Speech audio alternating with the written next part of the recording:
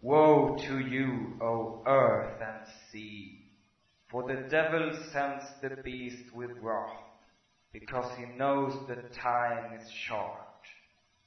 Let him who have understanding reckon the number of the beast, for it is a human number. Its number is 666. I left alone, my mind was blank. I needed time to think, to get the memories from my mind. What did I see? Can I believe that what I saw that night was real and not just fantasy? Just what I saw in my old dreams. Were they reflections of my Walkman staring back at me? 'Cause in my dreams, it's always there. The evil face that twists my mind and brings me to despair.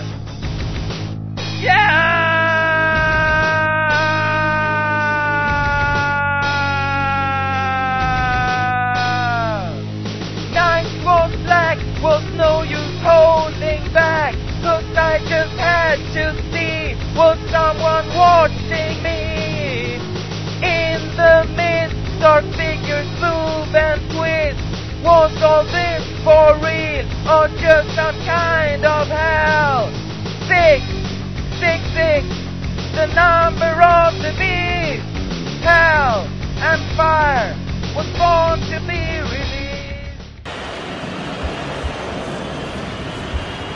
Ladies and gentlemen, from the very depths of hell, Ghoulin Globlin Theater. All right, we got a fucking big shout out to our boy Pro Satanis for hooking us up with that intro there, and of course The great Anton Maiden. Anton Maiden. I don't know. I mean, I don't know what rock you've been living under if you've never heard of Anton Maiden. I'm assuming if you listen to our podcast, you know who the great Anton Maiden is. Of course, he improved every Iron Maiden song, and sadly, he's no longer with us. He's gone? Yeah, he killed himself.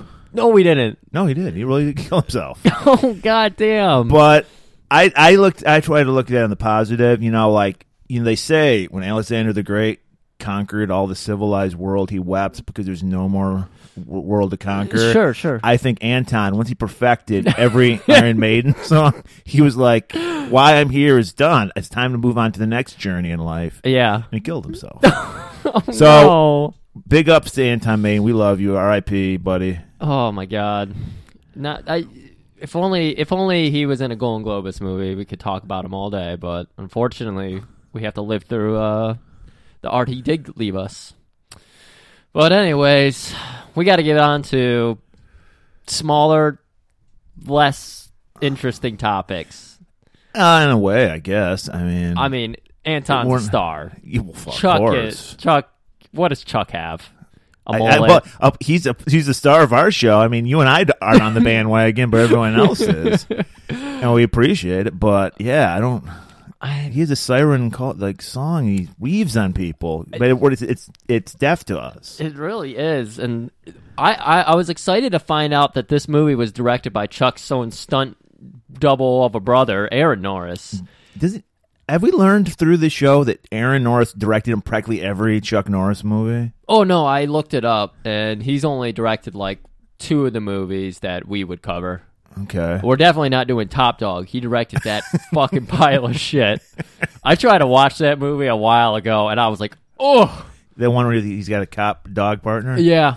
What was that one? The 90s were a weird decade, because there was 2 other cop dog movies. Yeah. There was the Tom Hanks one, Turner and Hooch. And then the John Belushi Jim one. Belushi. Jim one. Belushi, Yeah, I don't remember what that one was. Dog cops, man. Everybody. Well, then there was also it wasn't a dog, but there was Cop and a Half, where Burt Reynolds and a little black kid were cop partners. I remember that one. Yeah. Yeah, there was a lot of weird law enforcement shit going on in the 90s. There was very lax rules. Trying to ease kids into the cop world or something. I don't know. You can but trust a cop kind of thing. all I know is if I saw that dog, first of all, beating somebody with a nightstick.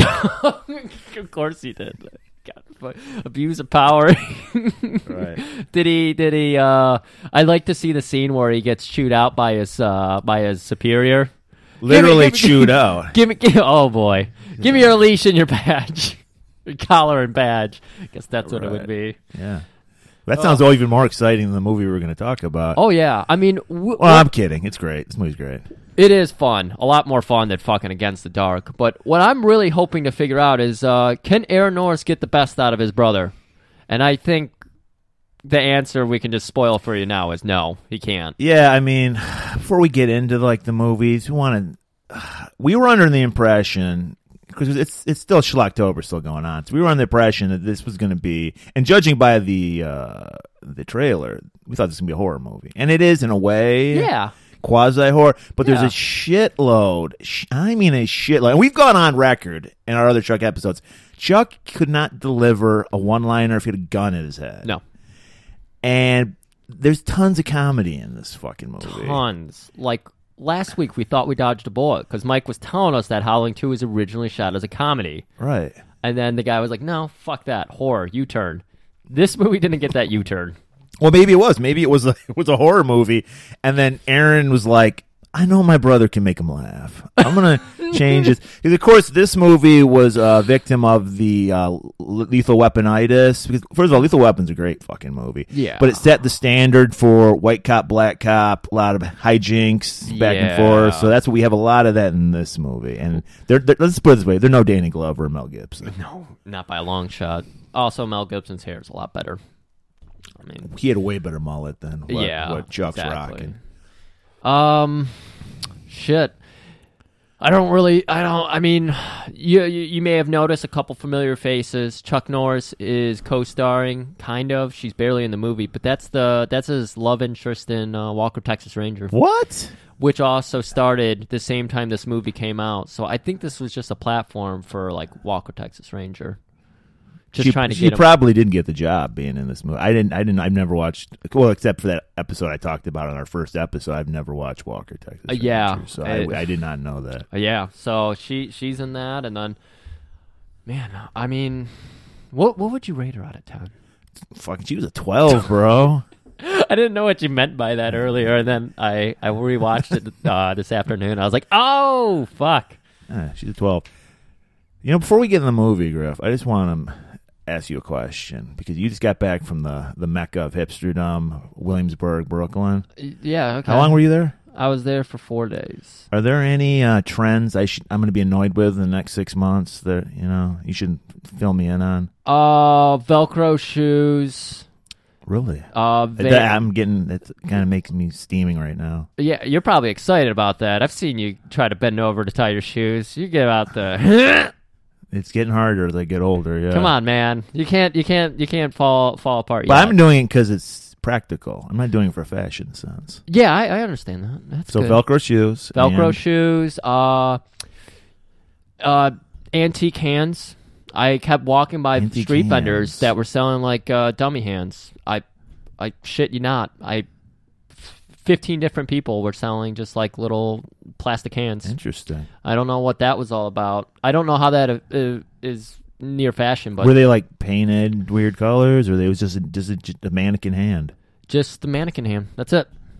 Always white though. I didn't see any. That's not very progressive. No, it I isn't. I thought that was what Brooklyn was about. Oh, what else? Oh shit. I don't know.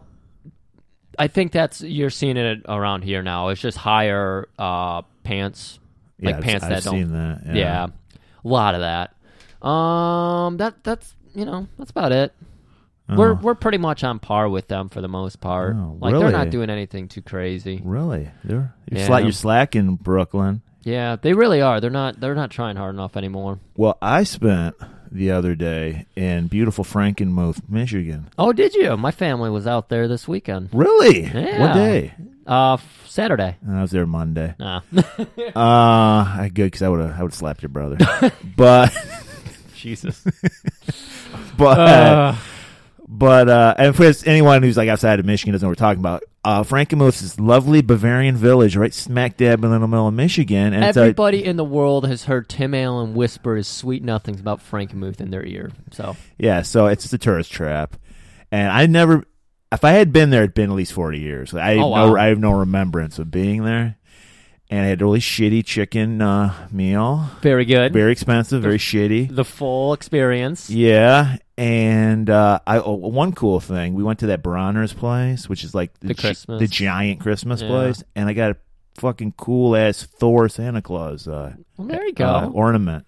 There you go. And I'm talking about real Thor, not Marvel Comics Thor. I'm talking about God of Thunder Thor. I like the Thor with the big blonde beard. Well, he's got the beard, yeah, and he's holding like an axe in one hand and the hammer of Thor in the other one. Oh, shit, yeah. It's pretty sweet. That's pretty dope.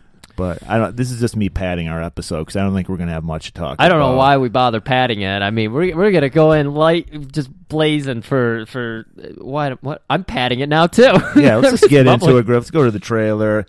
This is I think, did we mention this earlier? This is Cannon's last ever movie. Yeah, we didn't mention This is a Globus production. Sadly, this is when Golan and Globus had their falling out, and they broke off, and they did two separate companies. And I guess Globus stayed with Cannon, and then Menachem Golan did his thing. But fortunately, they got back together. They realized we're more powerful together than we are apart. So they did get back together. But this is the last ever Cannon film, and we can see why, and you'll learn why as we talk about it. So we're going to go to the trailer, cut the trailer right now. Chuck Norris in Hellbound.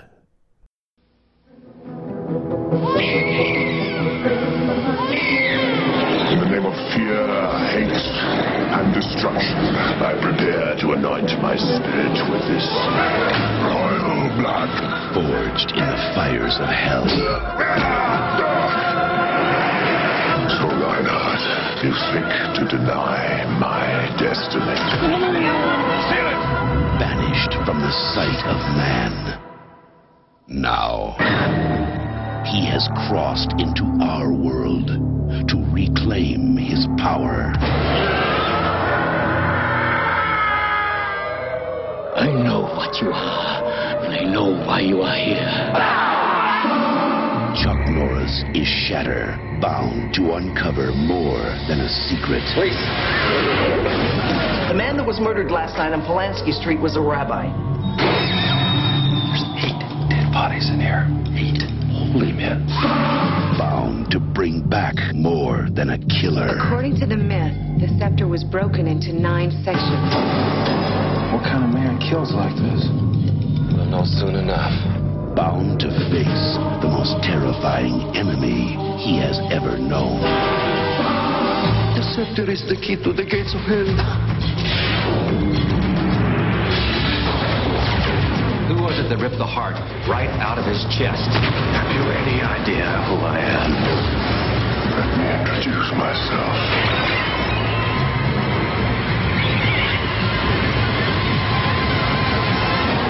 Welcome to hell. Chuck Norris, Hellbound. The legend says, when time began, the soul of darkness was thrust into the depths. Its evil split from the light of humanity to be called forth in times of weakness and despair. Satan's emissary, Prasatanos, would prowl the earth, searing all before him with fire and blood. And then there's some more shit. I'm just repeating this like Star Wars crawl they had at the very beginning of the movie. Yeah, we were too bored to write the entire thing. It was so pointless, and it leads into our Renaissance intro, and it's not just the cold Middle Ages. Middle Ages, yeah. Where the year is 1186 A.D. Oh, they mentioned the year? Yes, I didn't catch it. 1186, huh? Man. So we see Richard the Lionhearted and the Crusaders just hauling ass on horses. Yeah, they're in Israel. Yeah. You seem to want to go, so okay, I will go. So they're looking for something. What are they looking for? Well, they're looking for a tomb. So they go into these catacombs. They find this giant crucifix, and they push it aside because it's a door. And they go in there, and this is where we meet our villain of the movie, Prasatanos, which of course is Latin for one who is pro Satanus. Oh yeah. And hear people yelling it down the streets on Devil's Night all over here. Yeah. And he's not Satan. I learned that. I thought he was. He's an emissary of Satan, though, as we learned in the crawl I read earlier. Yeah. And he's trying to bring about the end of the world, the apocalypse. And how does he do that?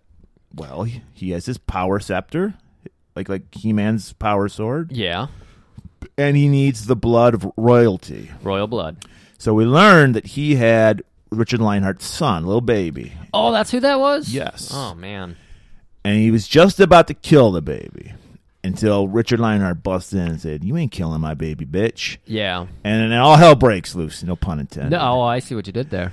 And so these monsters that are like they look like tall Jawas from Star Wars because they're wearing like hoods. Yeah, and they start fighting the knights and back and forth. And Pro Satanus is just sitting back chilling, doing nothing. Yeah, it's 13 minutes of when's Chuck gonna show up? Is Chuck gonna like be one of these time travelers who's just always here, eternal battle throughout time? No. Well, yeah. So what happens is they grab the baby, so they can't do the ritual anymore because they need the royal blood sacrifice to bring Satan to Earth. And then this monk like spears Prosatanas in the back with some shit. And then because the altar was also a coffin, a sarcophagus. A sarcophagus. And so they prod him in. Like they got him like on the end of a stick, like a head of a fish or something. They're like prodding him into the sarcophagus.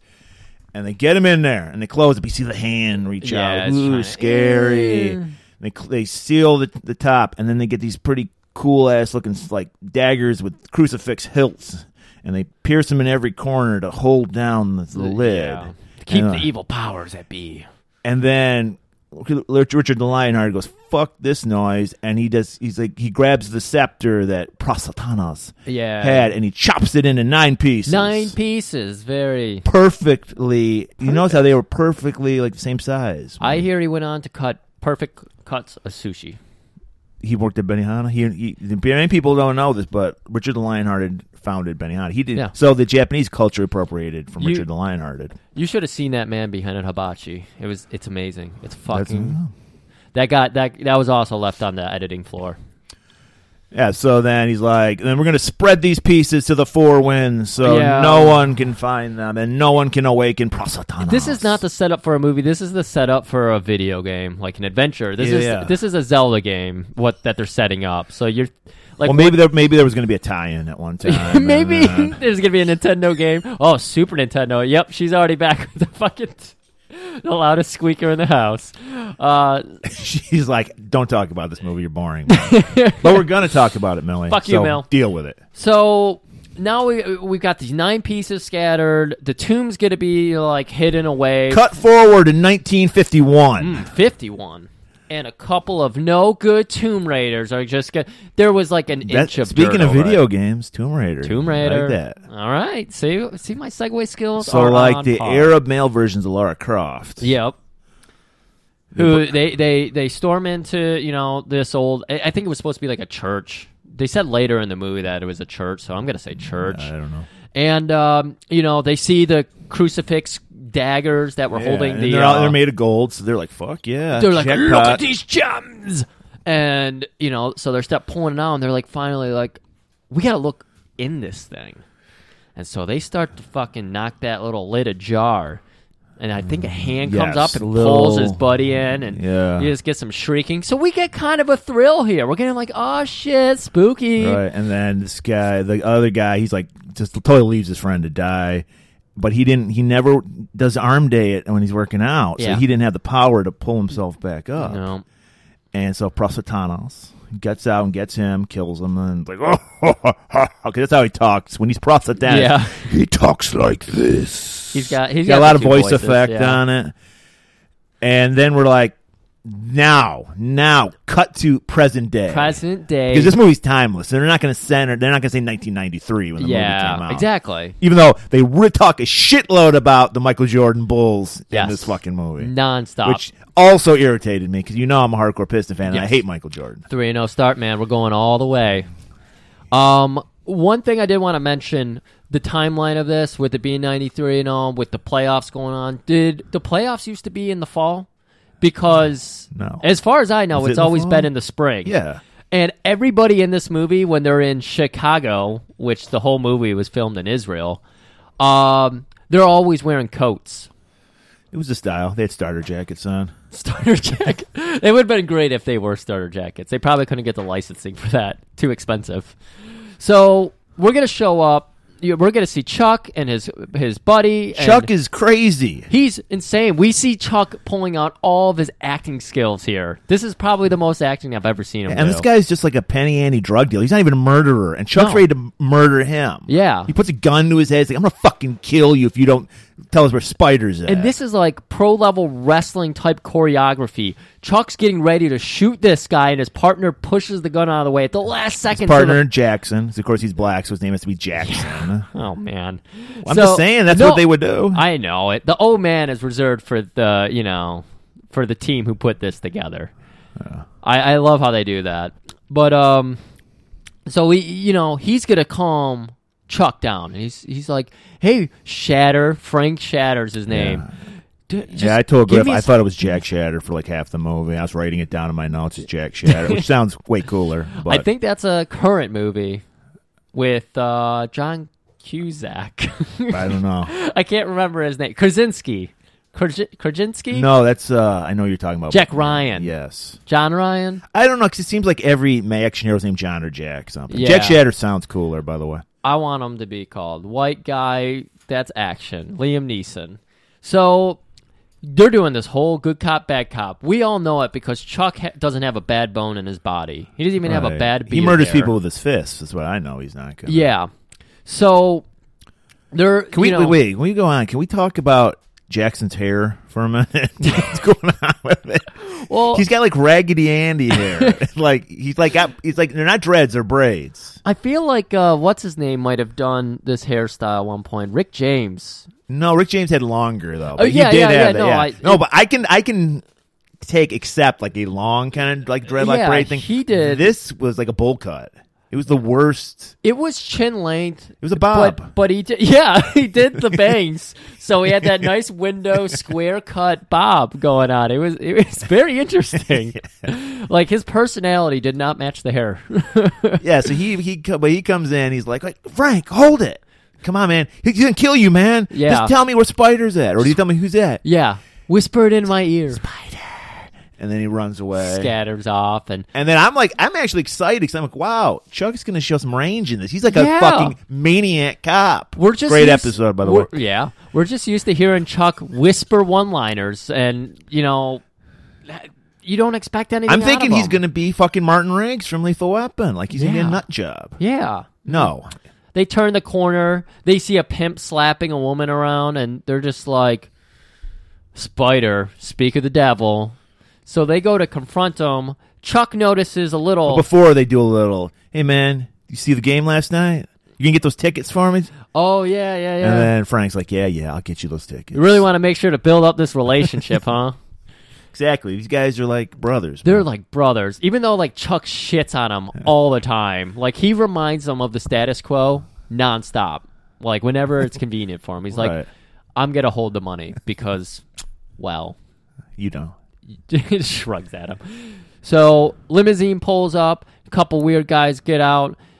Jackson's too busy worrying about the pimp, but he's beating the shit out of the pimp. So we learn that Jackson's crazy too, in a way. Yeah, it was even before that, but and then Chuck just beats the shit out of a guy for no reason. Like guy's just standing there who's like a henchman of Spider. Dude, he was pulling out a gun.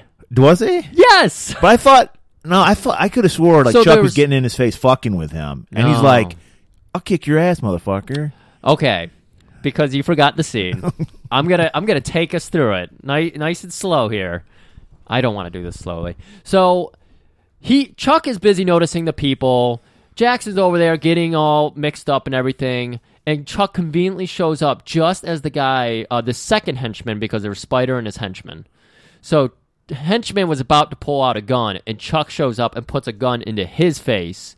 And then he gets in the guy's face, and he's just like, this isn't how tough people do it. You want to show me how tough you are? So he takes the gun, he throws both his gun and the guy's gun away, and he's just like, why don't you go ahead and hit me one? He kept saying that. He didn't say punch me. Why don't you hit me one? And so the guy's like, well, all right. And he punches Chuck in the face. Right, and then Chuck just blows it off like it was nothing. Chuck shrugs it off, and then he fucking uppercuts him, and the guy moon arcs over a car. It was like, an uppercut from Punch-Out. Yeah. He was flying off his feet. It was a little foreshadow of exaggerated strength, because we're going to see that a lot with Probolanos.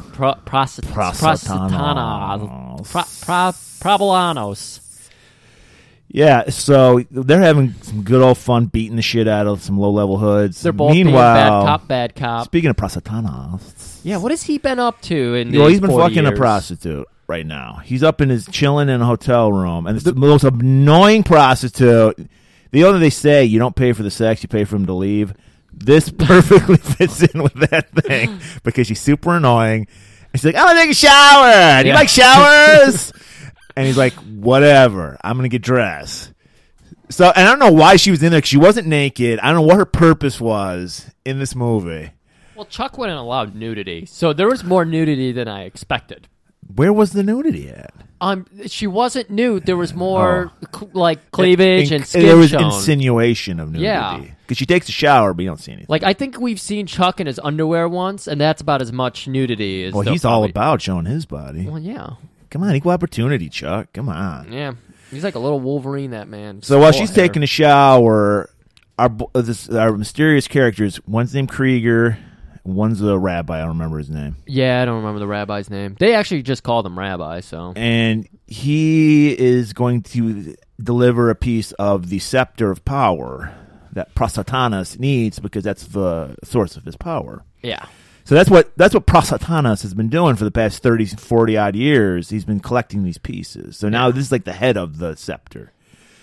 So the Krieger guy, who's like the middleman, he's like, all right, I got my money. See you later. He takes off, leaves the rabbi with Prasatanas. And then Prasatanas like, give me the scepter. And he's like, fuck you. And he whips out one of those crucifix knives. And he's like, I know who you are, and I'm going to let you have this. And he stabs Prasatanas. Then, of course, he just blows it off. He's like, I'm Prasatanas, motherfucker. Yeah, he feigns death, and he, like, falls over on the bed, and then, Rabbi does a whole, like, victory speech, and dude just opens up his eyes. And is this when we first see, like, his weird little eye skin thing he has going on? When he's Prasatanas, his eyebrows disappear. That's how you can tell it's Prasatanas. Well, he has, like, weird eye thing going on, Does too. He? Yeah. He looked like a weird, like early 90s WWF wrestler. He did. He really did. He was rocking a skullet. He's like super balding, but his long hair. I wish to promote his own show. They had Kelsey Grammer as Prasatanas. You're right. It is like a buff Kelsey Grammer. Yeah, I would have loved Kelsey Grammer. That would have made this movie 95 times better. And now you say, it was weird, he kept talking about tossed salad and scrambled eggs all constantly. the time. He's just like, I'm about to toss your scrambled eggs. Wow. But yeah, he just pops up Undertaker style, where he just launches the top half of his body up. He's a total Undertaker. And he just looks at that man's chest, that rabbi, and he's just like, good try. And then he launches forward. That's how good the one-liners were. Like, Chris probably not even exaggerating. He probably just said, good try, good try.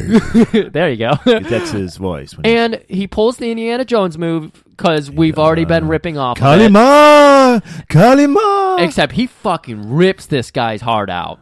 Right. And so then... He probably says, like, eat your heart out, or some horrible line prostitute like that. Pops out of the fucking shower, and she screams, and he just grabs her, and just like we saw last week, fucking chucks her out of a window. Here's another instance. A body lands on a car. They don't give a shit.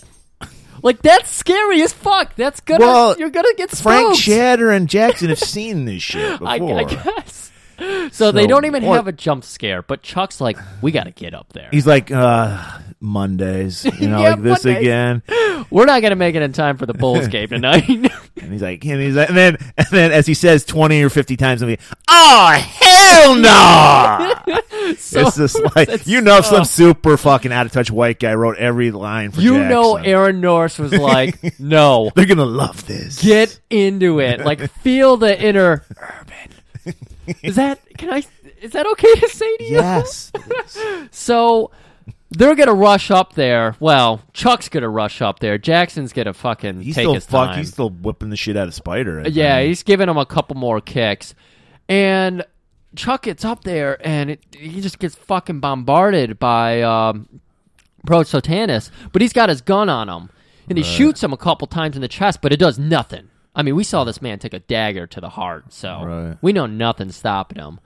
So they engage in some fisticuffs. Pro Sotanis is just tossing them all over the room like it's nothing.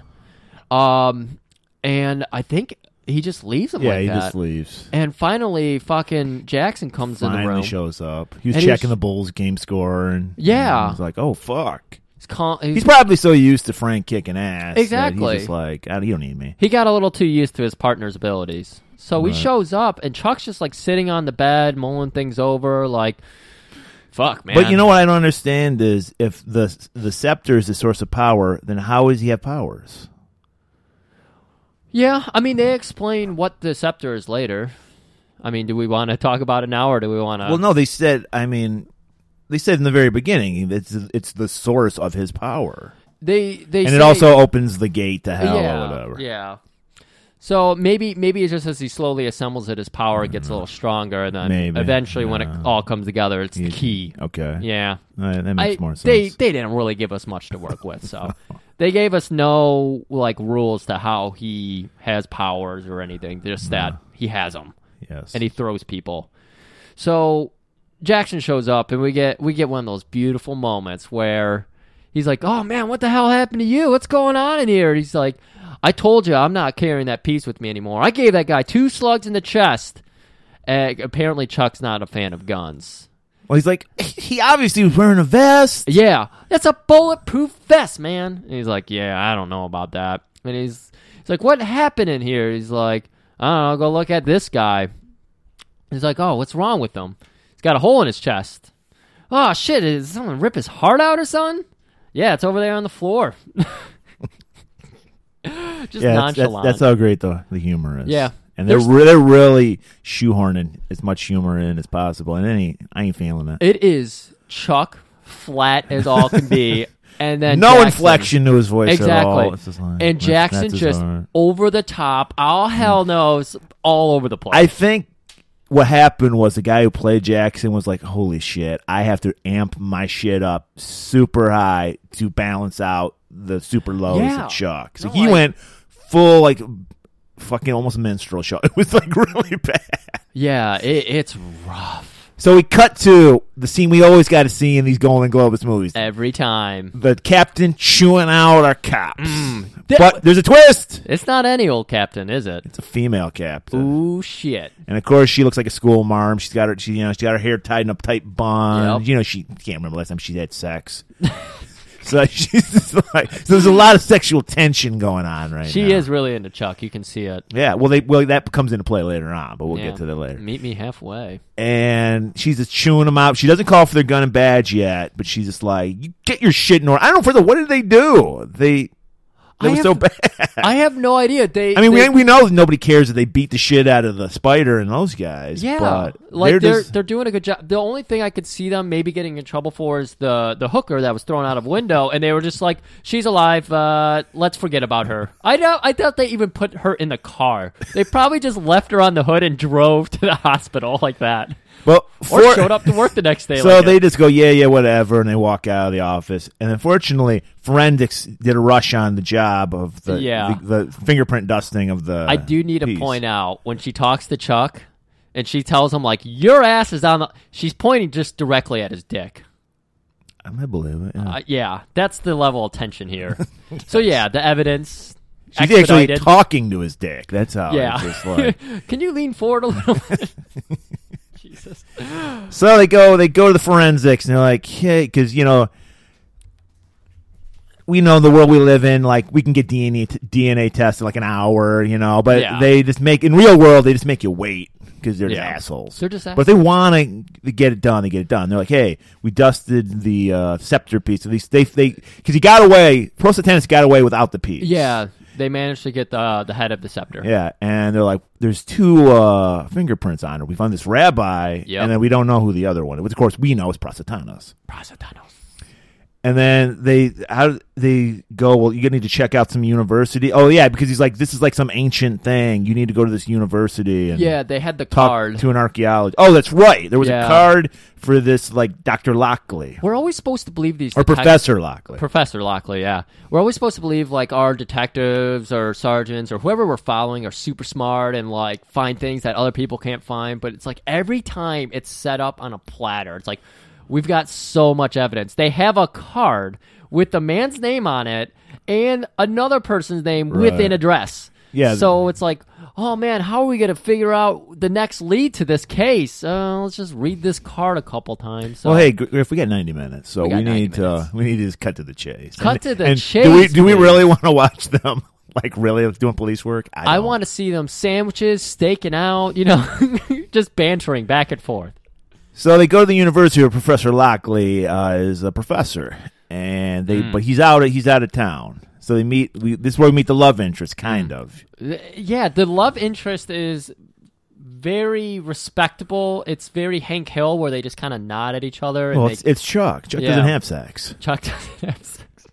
But he does in a movie we're going to talk about.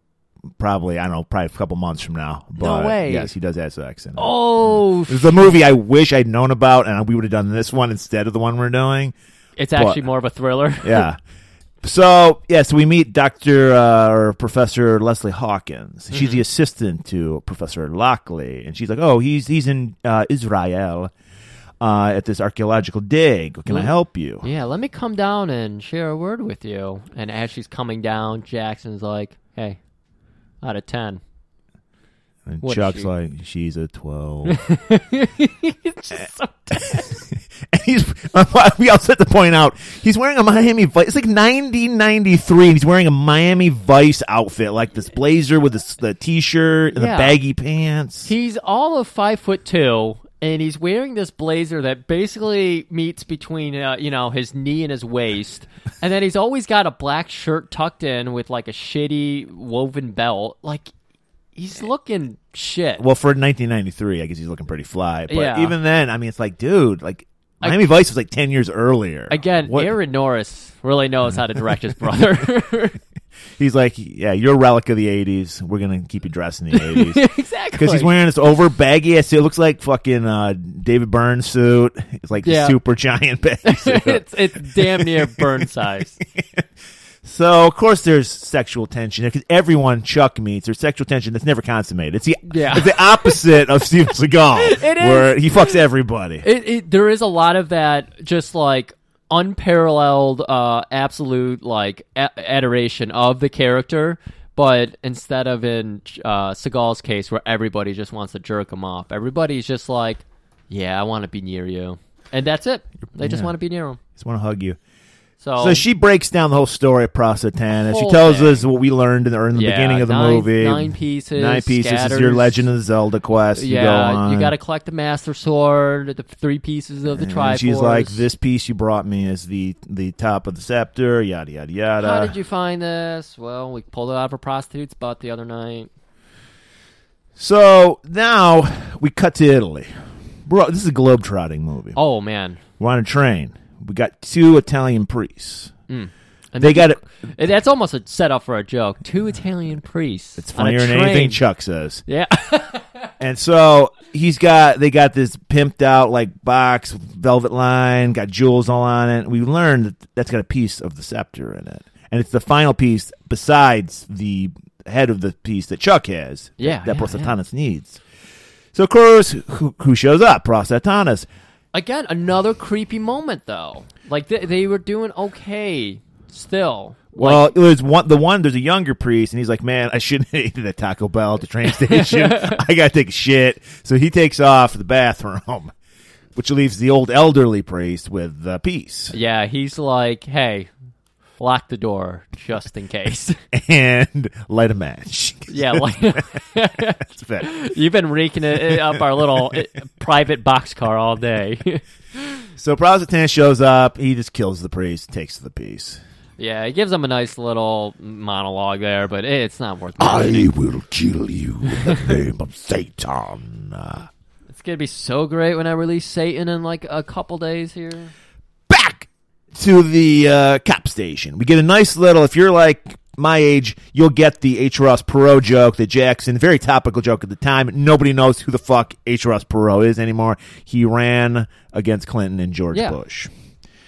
I didn't catch the joke, but I know. Because see what it was Jackson was reading about. He's like, he's going to run again in 96. Yeah, okay, that's what I thought. They're very of the time, like the finger on the pulse. Yeah, for real. And then once again, more fucking bull talk. He's like, hey man, did you get me those tickets? You see how much fans they are? They had like the back dressing. They had Jordan doing a dunk thing, and then they had. Well, it's just to let you know we're in Chicago, because you would not know that if you didn't see all this fucking bullshit everywhere. Yeah. And so, I mean, even Chuck's wearing a fucking bull starter jacket. That's how crazy it is. When he's not wearing the blazer, he's wearing the starter jacket. And the breakaway pants, like the sweats, you know?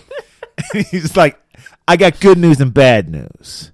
He's like, all right, well, give me the bad news. Give me that bad news first. And he's like, I got you your tickets to Game 3. He starts freaking out, not even, totally oblivious to the fact that he picked the bad news.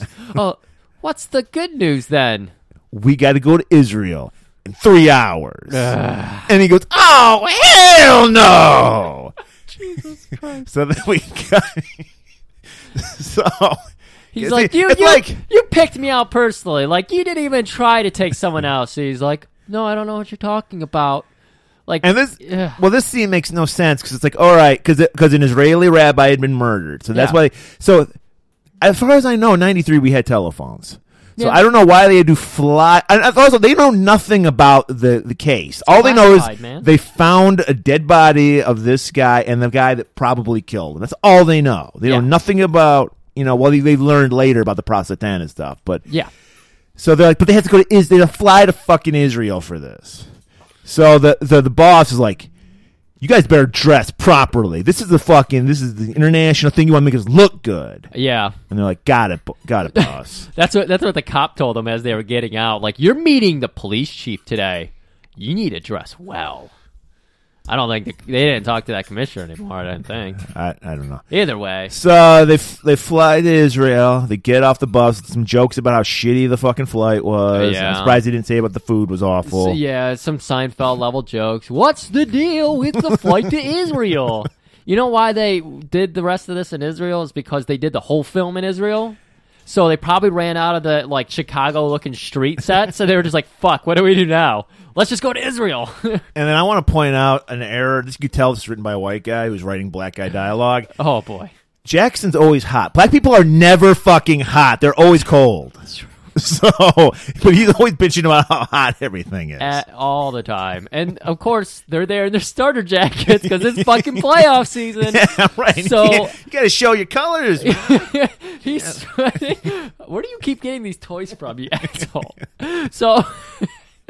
So, despite sweating through, his starter jacket, he's leaving it on, and they're going through this hilarious trip through town. And there's this... Bear in mind, we thought this was a horror movie. That's why we picked this movie. And I wanted to get the music they played, because once they get to Israel, this is 30 minutes in the movie, 40 minutes in the podcast, great pace.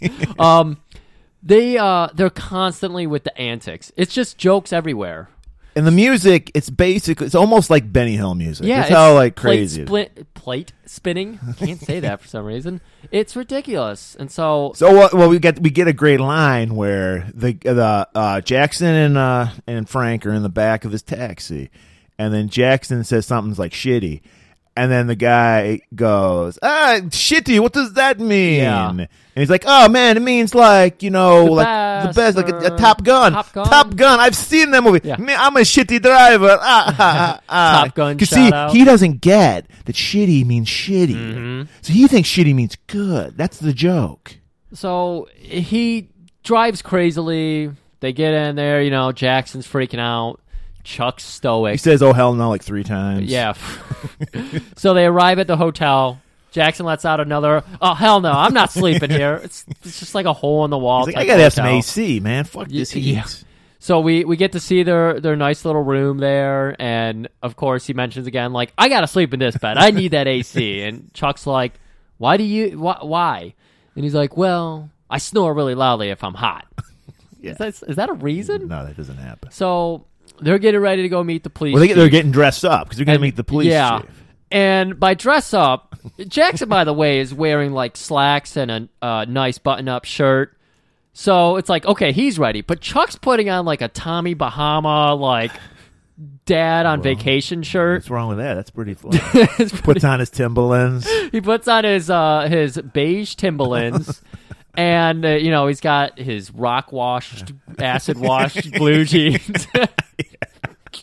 He does, yeah. And he's like, I'm looking good. Let's go meet All he needed was a bolo tie. I don't know why I didn't have that. But. So throws on a blazer because you got to top that classy And then look off. I think he even pushes it up, like the old yeah. Miami Vice style. Oh, He pushes yeah. the sleeves up.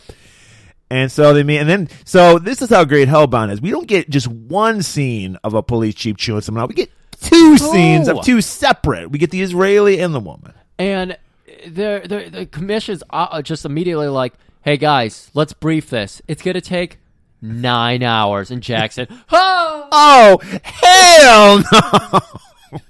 Man. And it's like, why is it going to take 8 hours? They barely know anything about this case. So we get the first ever montage of just document explanation and Chuck not reacting, and Jackson just like flopping around in his seat. When finally Chuck, it ends, and he notices something. He's like, this isn't the first case you've had. Like this is a reoccurring thing, isn't it? Right. Like maybe 8 other times, 9 other times. And he's just like, just remember one thing around here. Police. Why did I do that? I don't know. That's your interpretation of Israeli accent. Apparently. At least you didn't go Chicago. Which is shocking because we're in a movie instead of Chicago, and we haven't had any Chicago accent Wow. yet. Hydra Phil didn't even show up for this. God damn. Wow. Fuck that guy. Yeah, exactly. Never mind. So they're immediately like, you heard what the commissioner said. We can't fuck around as police here. And Chuck's like, yeah, but we're gonna. So let's go meet up with that Krieger guy because he was in Israel too. Yeah, because Krieger was the name that was on the back of that card. So, yeah. And he was, obviously, if you've been paying attention, we haven't, he was the middleman at where Prostatanos killed the rabbi. So they're just like, okay, let's go check out this address. We know where he's at.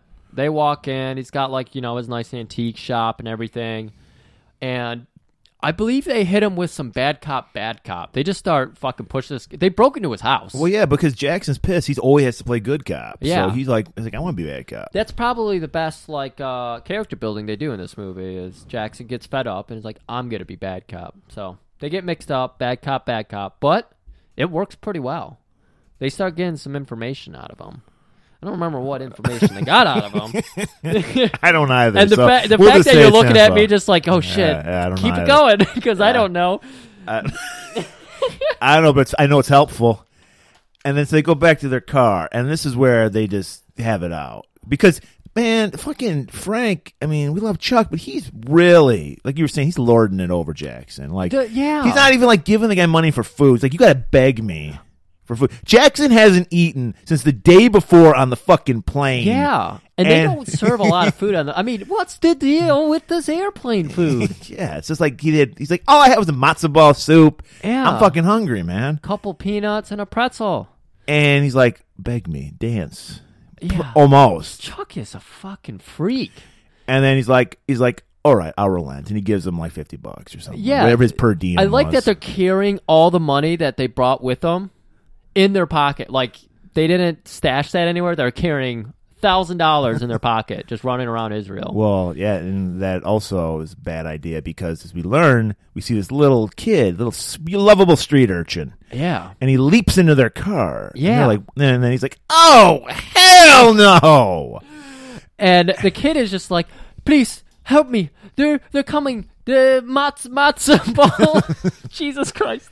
What's his name? Merrill is coming to get me, and he's gonna beat my ass because he wants something. He wants money from me. He's a bully. So Jackson's like, no, I'm going to stop this. And, of course, Matzo Joe or whatever I call him shows up, and he's separating the kids.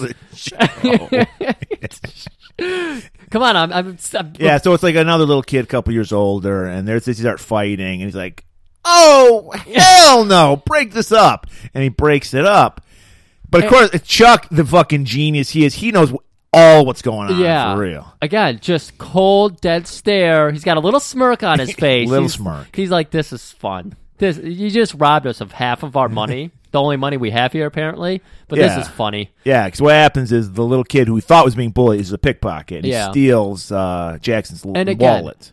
This is Chuck lording his superiorness over Jackson. He's just... Right. Jackson turns to him and is like, you see, man? All you got to do is get him on an equal field, tell him to meet halfway, boom, friendship. Because the kids leave like holding hands and skipping. Right. And then Chuck's like, oh, that's pretty great. Meet halfway, huh? Why don't you check your pocket? And then you get another, oh, hell no.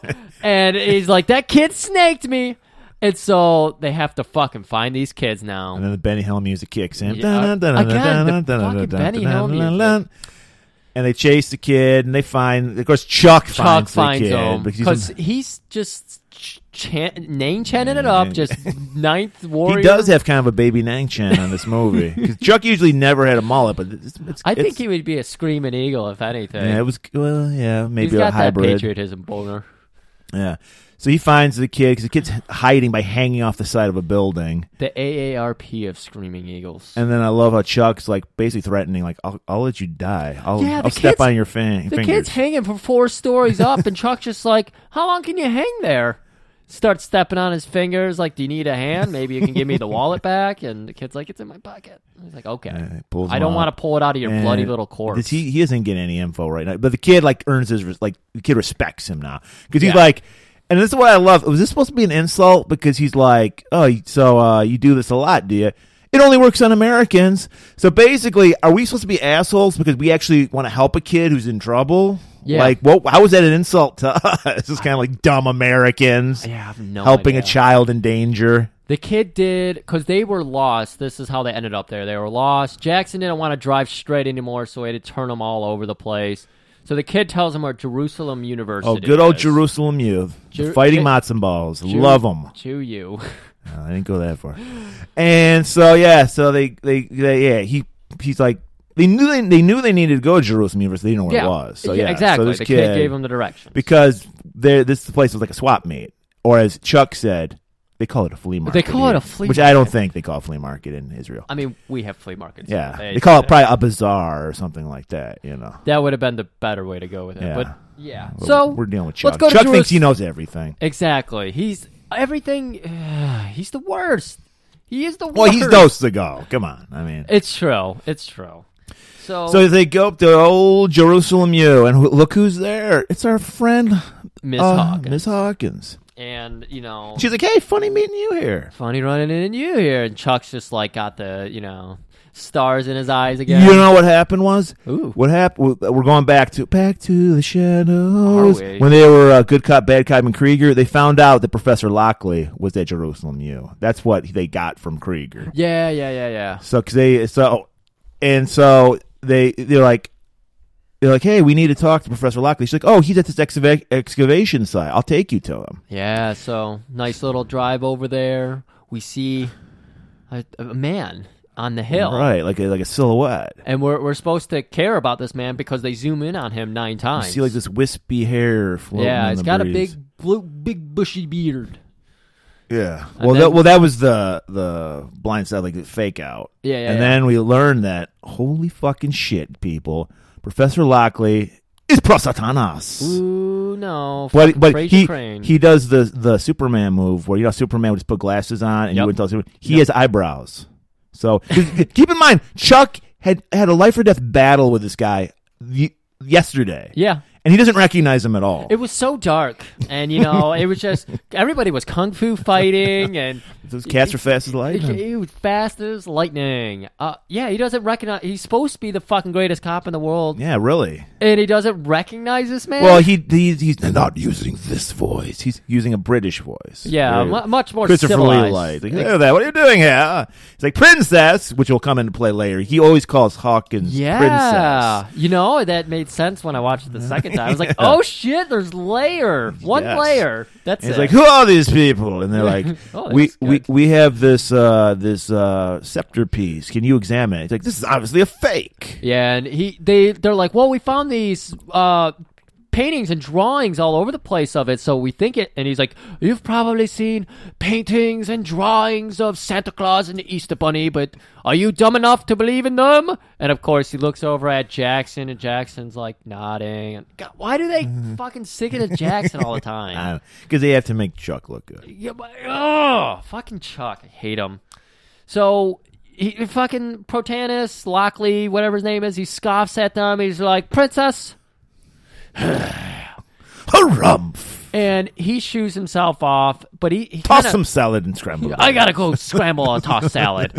And he scurries off, but he stays within earshot where he hears like Princess dogging him. He's like, "Well, I said he is pretty eccentric." And where do we go? So they got a dead end. So they go back to the hotel. I also want to point out, even though we thought it was going to be integral to the plot, but it's not. There's a mysterious Jesus-like figure who's always lurking, like watching everywhere. Chuck. He does nothing, so you can forget about him. But he's there. Just remember, he's there. He looks like Jesus, and he really stands out. Like he's literally wearing like the robes like Jesus. It's not like just a guy with a beard. Oh yeah, full on white. And so they go back to the hotel, and like. They really made sure to set the scene up too, because they come back to the hotel like 4 times prior to this, and they always ask the clerk, any messages for us? And he always, "Eh." So this time they show up. Right, and he's like, "Well, yeah, it's your boss. She wants to hear from you ASAP." Yeah. And Chuck's like, pulling fucking rank again. He's like, Exactly. He's like, "You talk to her."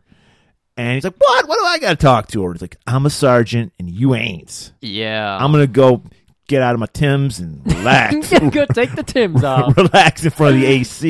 You know why While he wore he's- those Timbs? He needed to feel taller. Probably.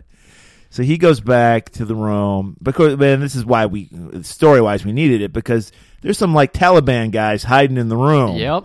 And so we get back and forth. Chuck's like old man ass kicking. It's like if you watch on Laserdisc like I did, I have this huge Laserdisc library. You can actually see the invisible wires picking up Chuck's legs, because he can barely get his legs He up. can't get those legs up anymore, man. He's 70 at the time. So there's like a comedic like fight. Meanwhile, Jackson's talking to the police chief, and he's like talking about, "Oh yeah, man, he's been thinking about you," and all. She's like, "Really?" Yeah. Ooh. I got a glimpse of his journal he keeps, and man, he's just like talking about how much better this place would be with you, and he's picking out restaurants he thinks you would like. He found a vintage wine that he says would pair well with your eyes.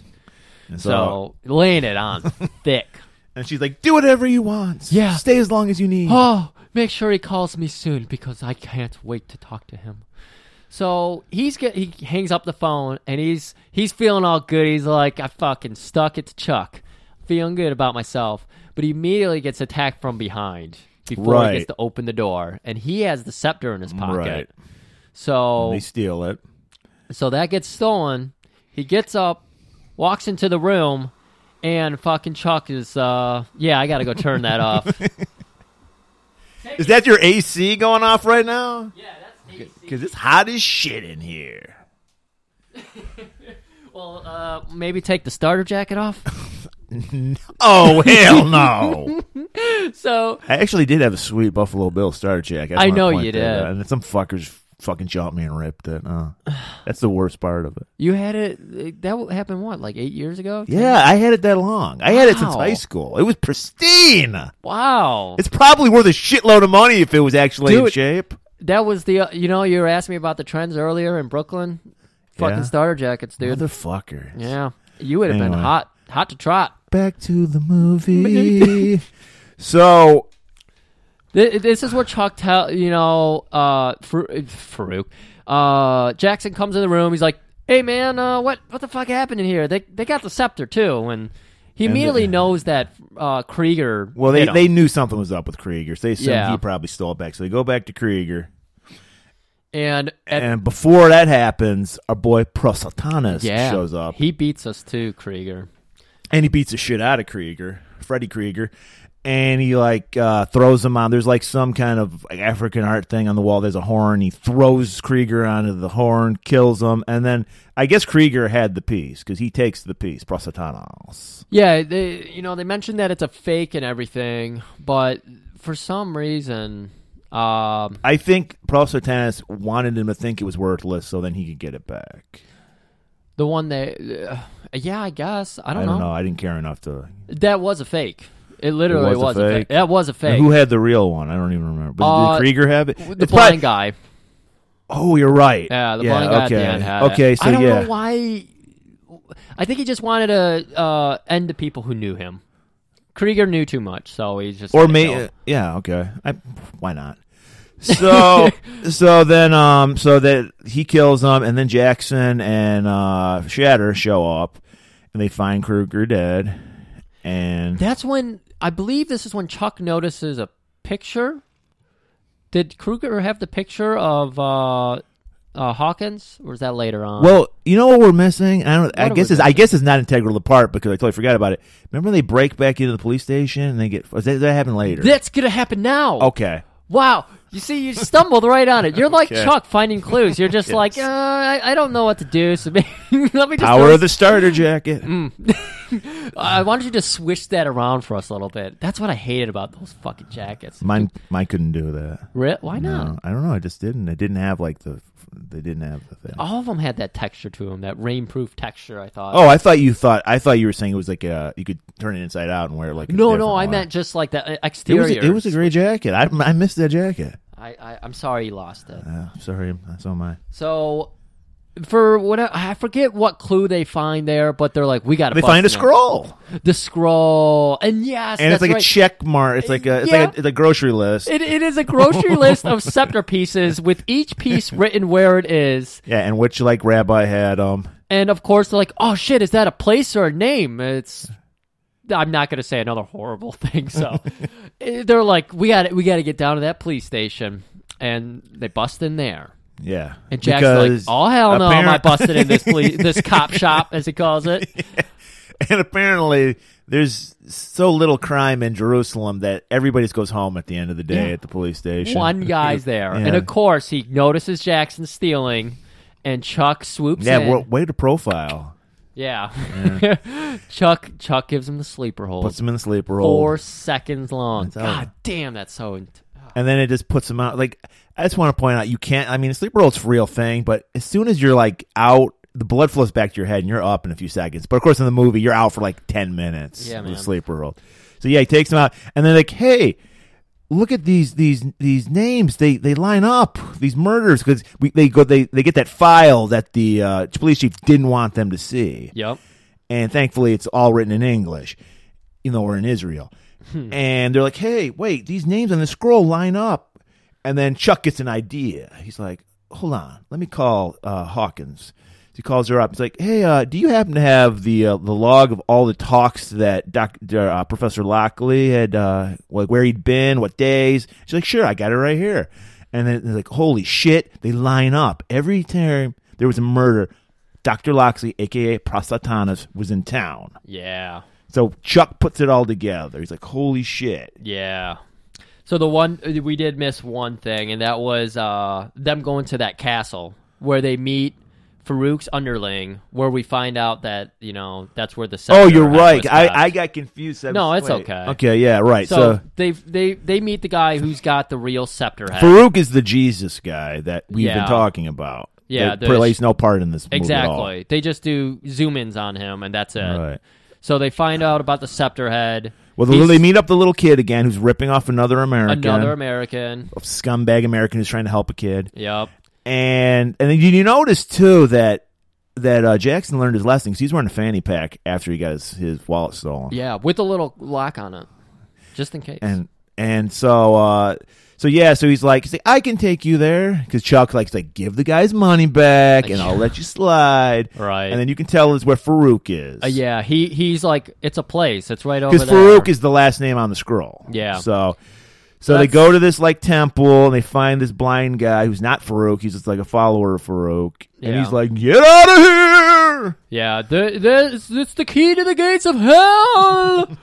He's blind as fuck, and of course, like, he goes, after he talks to them, he immediately goes to make sure the scepter's still there. Right. He pulls it out, fucking Chuck Prost and Jackson leave. Chuck and Jackson leave, so they're, like, sitting out in the car. They left the kid in there, and they didn't crack the windows. It's 155 degrees. Right. So, what a great parental guidance, Chuck is. So, they get outside, and fucking Prostatanus is there to get his scepter, and he fucking murders the blind guy. Right. Chuck he didn't see it coming. Yeah. That's the kind of humor we're talking about in this movie. That's a nice 3-point swish right there. So he didn't see it coming. That's how Chuck would say. There you go. That felt good. That felt very Chuck-like. So that's where we get into the cop station. So they hear kind of like Anton Maiden earlier in the song. Like, 6. So they run back in, and they're like, oh, snap. Yeah. He's like, oh, hell no. They just killed the blind guy. So that's where they end up in the police station. That's where we get the sleeper hold. That's where we get they're going to give a call to Hawkins. Yeah, okay. And then, but then they got to, why do they go to Hawkins' place? So they go to Hawkins' place. This is where they find the picture. Well, they find out he needs royal blood. Right. And then he gets Hawkins on the phone. He ends up getting somebody else who's like, oh, no, she's not home. So they, like, go to her house. You're right. Yes. Okay, yeah. And they want to check up on her for whatever reason. Maybe just to talk to her. Maybe Chuck's finally ready to bone. So they show up at her house, and they notice the picture of her and her family. And he's like, this motherfucker's a duke. That's royalty. Yeah, because they're, like, wearing crowns and shit. Yeah. And he also notices the mountain of Royal Crown Cola cans just scattered everywhere. Ugh, the worst cola. Putting 2 and 2 together here. She deserves it. Yeah, she's heir to the Royal Crown Cola thing. That's like royalty in America. Yeah, for sure. So they're like, shit, we got to go to the excavation site. Yep. So this is where all hell breaks loose, as Chuck would say. Because they show up. Prostatanus has got her tied down on that altar then from the beginning of the movie, and he's getting ready to kill her. He's got his voice. His voice is back. Greasing up her hair, getting her all ready. And he's doing like the pronouncement. He's getting ready to stab her. He's got his little minions all around him. Chuck's like, oh, hell no. Yeah. And he walks in and just starts karate chopping everybody, all the minions. So this is a pretty long fight. Like, this is more action than we saw in all of the hour and a half of Against the Dark in this 10 minutes. And when Chuck needs help. He's still, if you watch the Laserdisc, you can see all the wire work. He's like basically a marionette. They're just like positioning him around. He's like kicking the shit out of everybody. I watched some of the DVD extras, and there was a couple where they had him like in the crane where they just swoosh him around like he was flying. It's like a child playing with dolls. It's like a production of Peter Pan, basically. Oh my God, Chuck's the worst. So I did keep track. Who are these acolytes, by the way? Like, they just showed up. I don't know. They were waiting for this to happen. Yeah, like he never had. Prostatanus never has like buds or like people that follow him. But in this scene, he's got 45 friends that Chuck and his partner have to beat the shit out of now. Right. So of course they do that. You know, they have like a 5-round fight with Prostatanus, and it's like it keeps. It's like this annoying fight because Chuck will kick him in the face and then he'll disappear. Yeah. And then they'll talk with Hawkins a little bit. And she'll give him a little exposition. You know, you have to stab him with the scepter. Yeah. And then all of a sudden Prostatanus jumps up again and then they fight him a little more and then he disappears for some reason. Yeah. So there's a lot of like fake outs. So I went ahead and kept track because I like to give people some numbers. Really, people like to chew on numbers. And so I took track. Chuck kicks below the waist. So he did maybe like, I got about 30 kicks on record here. 18 of those kicks below the waist. And the old adage is that Chuck can't kick above the waist. So he's either people Well, at this time in his life, he could probably back in the day. Back in the day, maybe in his early 20s he could, but I think by 25 he was already a mess. So anyways, below the waist, 18 kicks. A lot of times you see bad guys who would fall over and then he would kick them in the face. There were 6 of those. And then actual high kicks where they He's literally kicking somebody while they're down. Where you saw the marionette wire work going on. 7 of them. Okay? How many roundhouses? He did a couple at least. There was 4. Okay. And only one of them was actually with a person standing. For the most part, they were kneeled over. Okay. So he takes care of the minions, and there's this cat and mouse game where like he kicks Prosotanus, he disappears, comes back, disappears, comes back. I mean, in between, they're getting more exposition from Hawkins. She's telling them, and then she tells them the golden rule. Yeah, you the got scepter. Scepter, which once again, what? It's the source of his power, yet it kills him too. Yeah. I don't know what the fuck's going on. It's the weirdest relationship he has with this scepter. Yeah, but of course, the mention. It sounds like something that would be in a video game, though. Like again, it does. You would like.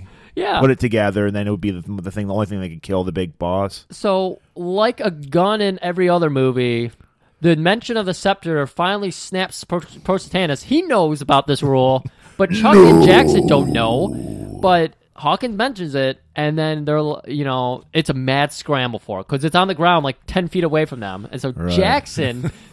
Of course, gets stepped on. The real hero of the movie. But it trips up Prosotanus, so Chuck can go in. He grabs the fucking scepter and just fucking Nolan Ryan expresses it right through Prosotanus' gut. And that's where we get some Spark Factory shit happen. No. Turns into a lizard person. Oh, yeah, that was which we learned in our gore episode, or did we? Lizard people are our friends. We've always thought they weren't. I'll get more into. Of course, I revealed on our gore episode that I'm QAnon, and I told people it's the truth about the deep state on this episode. That's why the episode has over 100 downloads. Yes, but when we do the sequel, Outlaw of Gore, I will go more into depth about lizard people.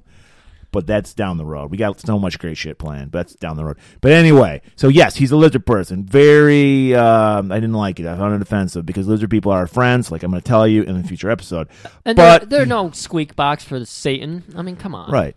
But for sake of the movie, they're villains, and does he explode? I don't even remember. He explodes. Okay, good. Sparks up, explodes, and then Farouk shows up. All the scepter pieces are scattered into 9 once more.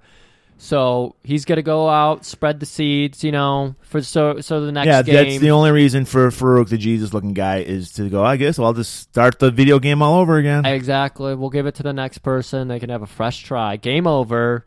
Shows the high scores. Chuck's got 4 billion. Jackson's got like 12. Chuck puts his initials. Yep. F, S. I don't know what his middle name is. F. Frank fucking Shatters, like FFS. FFS. And then speaking of game over. Oh, shit. Was that Oh, hell no. Oh, hell no. We cut to the airport. They're ready to leave. Fucking Jackson, he's preoccupied. It's the final game of the fucking NBA Finals. He's watching. He's like, "Yay, we won!"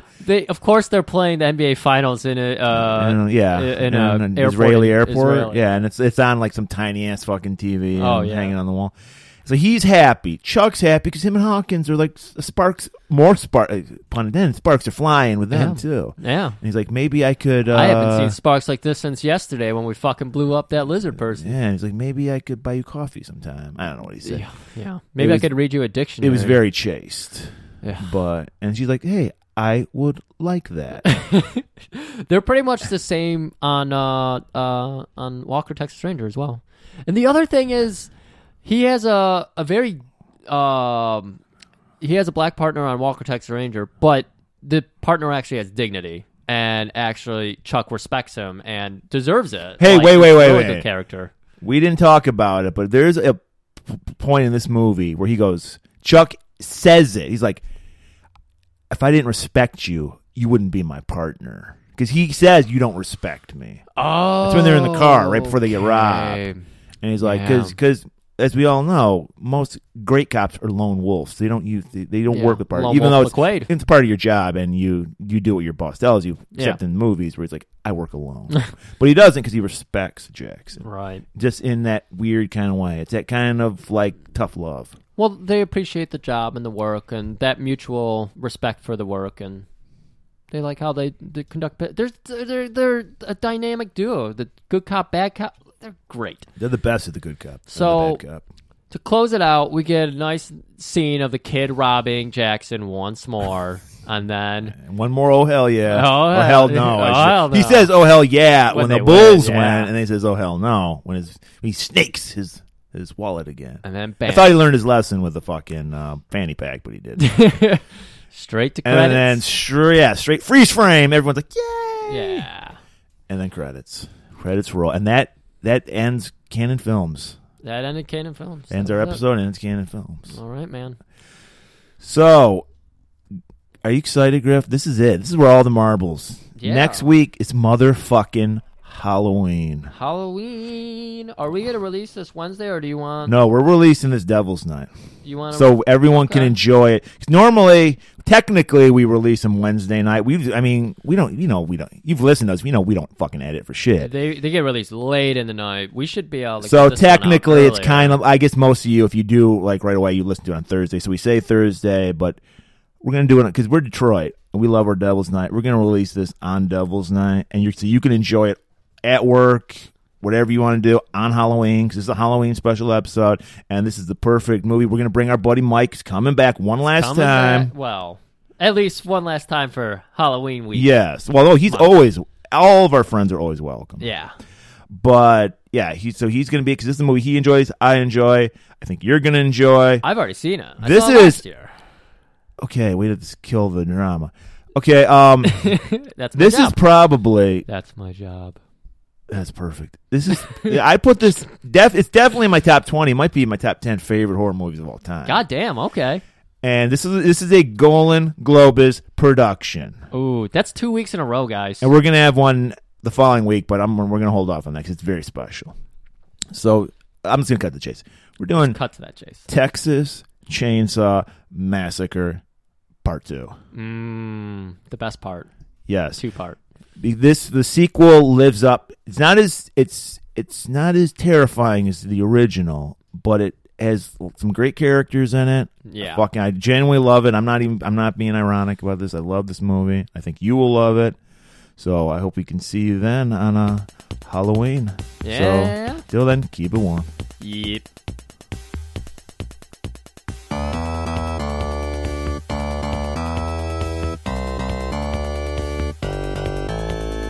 White man came across the sea. He brought us pain and misery. He killed our tribes, he killed our creed. He took our game for his own need. We fought him hard, we fought him well. Out on the plains, we gave him hell. But many came, too much for greed. Or will we ever be set free? Riding through dust clouds and barren wastes, galloping hard on the plains, chasing the redskins back to their holes, fighting them at their own game. Murder for freedom, the stab in the back, women and children and cowards attack. Run to